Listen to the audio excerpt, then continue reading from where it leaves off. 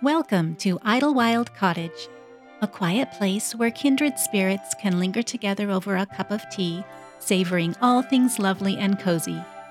My name is Juliana, and I'm delighted to have you. Each episode here at the cottage will center around a theme. That theme will be celebrated in a number of ways. Through literature, art, nature, and even some favorite movie scenes, we'll cherish the sweet and simple things of life. So make yourself at home, and I'll put the kettle on. It was a dark and stormy night. Now, you might think we are about to be swept into a Gothic novel, or perhaps into A Wrinkle in Time. In reality, we are being swept back to the 90s, the 1990s. A fierce windstorm had hit our county. At the time, our family was living on the edge of a forest. The towering fir trees yielded to the storm, bending and swaying as the gusts tore through the landscape. All was wild without. But within? The power had gone out. We were yielding to the forced reality of an old-fashioned lifestyle, and we were loving every minute of it. I was about 18 or 19 at the time, and my mom, sister, and I especially gobbled up the novelty of living as though we were pioneers. Thankfully, we had a wood stove, which meant that we had a ready supply of heat and a reliable way to prepare meals. Mom hovered over the stove just like Ma and cleverly whipped up some stew. Later, we would heat water for hot cocoa, and I would shake a pot over the heat to make the ideal evening snack, popcorn.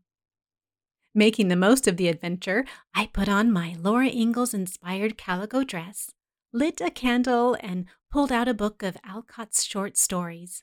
I wished the storm could last forever. It was pretty easy to fill one evening with electricity-free entertainment.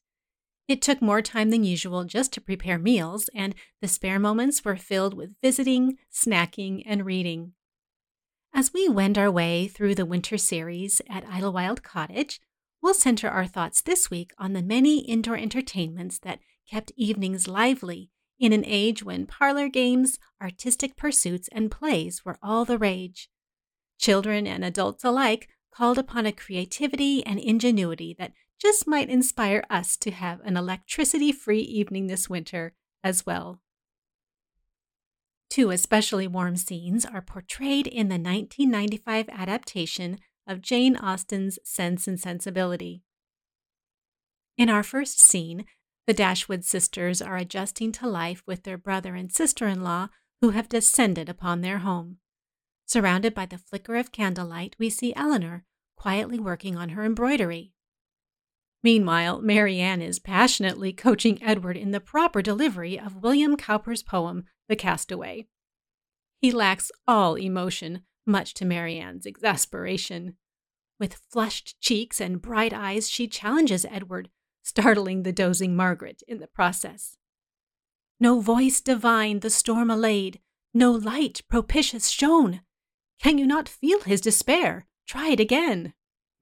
And poor Edward is back at it, awkwardly emphasizing the wrong syllables. In a later fireside scene, Marianne is hopelessly in love with Willoughby. The party of friends and family is cozily gathered in the parlor, occupied by various diversions. And Marianne's diversion? She is intently sketching the dashing Willoughby, who is positioned behind a framed screen. The candlelight casts his shadow onto the screen, and Marianne is able to reproduce his silhouette onto a paper marked with grid lines. I've always been intrigued by the creative use of fire and candlelight to provide entertainment, and one especially fun diversion of long ago was the Magic Lantern show. The Magic Lantern was an early slide projector. It used mirrors and a light source, such as an oil lamp, to cast images onto a screen. As we are cozily seated in the parlor of Idlewild Cottage this winter evening, we'll circle around the magic lantern and delight in the pictures cast upon the wall for our art moment today. Since we love literature around here, let's look at a series of original illustrations from Lewis Carroll's Alice in Wonderland. Can you imagine the delight you would have felt as a child watching these colorful images light up the wall? I encourage you to look up the Magic Lantern Show Alice in Wonderland slides. Speaking of shows, Louisa May Alcott was always brimming with ideas. Her characters are regularly putting on shows and tableaux, a hobby that gives us a glimpse into what the Alcott home was like. As an aside, you might recall the reference to the boots in her book Little Women. They were a stage prop that appeared as often as possible. Well, these boots are drawn from reality. In her biography, Invincible Louisa, Cornelia Meigs unveils the history of the boots, which make their debut in a barn theater production performed by the Alcott girls. Somewhere, Louisa laid hands upon some skins of tanned leather and cut out crude profiles of what she imagined a nobleman's boots to be. These she sewed together over and over as a less enterprising young person sews patchwork. The result was truly magnificent. Louisa trod the boards of the barn theater through her first play in a blaze of glory. The curtain went down to applause which shook the old barn rafters. Some of the acclaim was for Anna, who was a really gifted actress. Some of it was for Louisa, and a great deal of it was deservedly for the boots. Okay, back to Alcott's works. In her 1880 book, Jack and Jill, the village children come up with a variety of evening entertainments. In Chapter 12, a formal program is presented to the parents and younger siblings. When the evening came, the bird room presented a fine appearance.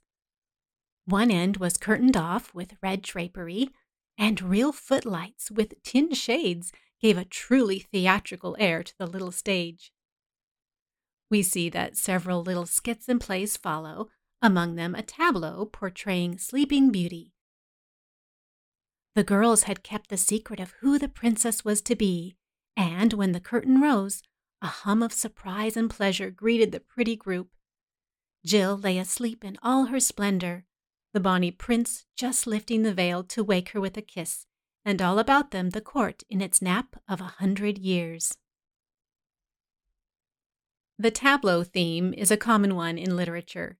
Parlor guests would don costumes and freeze in place, portraying scenes. Like charades, the challenge is to guess the scene. In Charlotte Bronte's Jane Eyre, we see Jane quietly looking on as Mr. Rochester and Lady Ingram enact a scene. Seated on the carpet by the side of the basin was seen Mr. Rochester costumed in shawls. Presently advanced into view Miss Ingram. A crimson scarf tied sash-like round the waist. Her upraised arm was in the act of supporting a pitcher. She approached the basin and bent over it as if to fill her pitcher. The personage on the well brink now made some request and showed her magnificent bracelets and earrings. Kneeling, he laid the treasure at her feet. Jane, though remaining quiet, is quick to recognize the biblical scene as Eliezer seeking a wife for Isaac and meeting the beautiful Rebecca at the well. Another popular parlor entertainment was the magic show. I especially love how this humorously plays out in the American Girl movie Kittredge. With a stellar cast, this movie draws us into life during the Great Depression. As a way of supplementing their meager income, the Kittredge home is open to boarders. Throughout the movie, we find the boarders entertaining themselves and each other with music, books, and magic. Stanley Tucci plays the magician who invites Joan Cusack, the librarian, to be his volunteer. A mysterious tune is struck at the parlor piano by the vivacious Miss Dooley, and the magician wows Kit and her friends by levitating the clueless Miss Bond. Now, many of the parlor entertainments we've looked at so far require props, programs, and preparation. But often all that's needed is a little storytelling and music to bring joy to a gathering of friends, as in this inviting winter scene from Lucy Maud Montgomery's Anne's House of Dreams. The hours bloomed into mirth around the driftwood fire. Captain Jim told tales, and Marshall Elliott sang old Scotch ballads in a fine tenor voice. Finally, Captain Jim took down his old brown fiddle from the wall and began to play. There was something so infectious in the rollicking tunes which he played that very soon Marshall Elliott's feet began to twitch. Presently, he started up and held out his hands to Leslie. Instantly, she responded. Round and round the firelit room they circled with a rhythmic grace that was wonderful. The way Captain Jim weaves stories throughout this book reminds me of Charles Ingalls and the many fireside tales he told to his little girls. Pa and Ma and Mary, Laura, and Carrie were comfortable and happy in the little log house, especially at night. Then the fire was shining on the hearth. Ma sat in her rocking chair, sewing by the light of the lamp, and then Pa told stories. When Laura and Mary begged him for a story, he would take them on his knees and tickle their faces with his long whiskers until they laughed aloud. He settled Laura and Mary more comfortably on his knees, and he said, "I'll tell you about Grandpa and the Panther." Another time, Pa piqued the girls' interest by telling the story about the voice in the woods, and on an especially topsy-turvy Sunday, Pa made the day special for his girls by telling about Grandpa's sled and the pig. But rather than actually telling you Pa's stories, I'll encourage you to pick up Little House in the Big Woods for an especially cozy read. As we shift our attention to another humble little cabin, we'll see that Peter the goatherd from Johanna Spyri's book Heidi has learned to read, and he uses his new skill to make the evenings more pleasant for his family. The snow had become soft again, and it snowed day after day so that Heidi was not able to go see the grandmother for 3 long weeks. But for that reason, she was more eager in her work with Peter so that he might take her place and read hymns to the grandmother. One evening, Peter came home from Heidi's and ran into the room and said, "I can do it now." "What can you do, Peterkin?" asked his mother, full of expectation. "Reading," he answered. "Is it possible? Have you heard grandmother?" The grandmother had heard it and had to wonder how it happened. "Now I must read you a hymn, for Heidi said so," he continued. His mother took down the book quickly, and the grandmother was glad, as she had not heard the words for a long time. Peter sat down at the table and began to read. This week, let's combine our poetry and psalms and look at one of the grandmother's favorite hymns from this sweet story. In truth, he who created thee, his glory in thee showing, hath long ago in this decree determined all foreknowing. What good for thee and thine will be, in faithfulness he'll give it. Curb thou thy will, wait, be thou still, to his good pleasure leave it.